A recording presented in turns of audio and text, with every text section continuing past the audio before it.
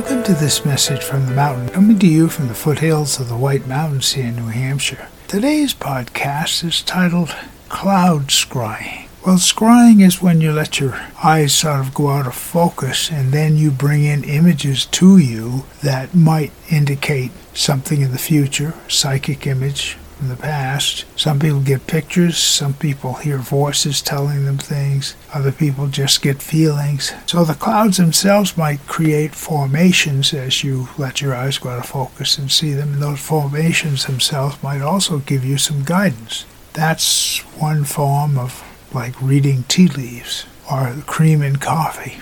And the idea is to just let your mind sort of go out of focus and then let what comes into your mind as guidance be there for you to receive. And it's good to set your intentions whenever you're doing that, is to set that the right messages come to you by your source, your angels, your guides, or whatever, so that you're not just opening up your mind to anything that floats in.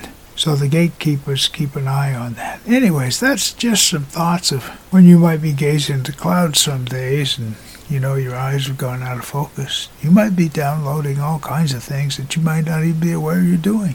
My name is Michael Hathaway, and this is Message from the Mountain. It is my prayer these words are right and good for you whenever you hear them. Thank you so much for listening.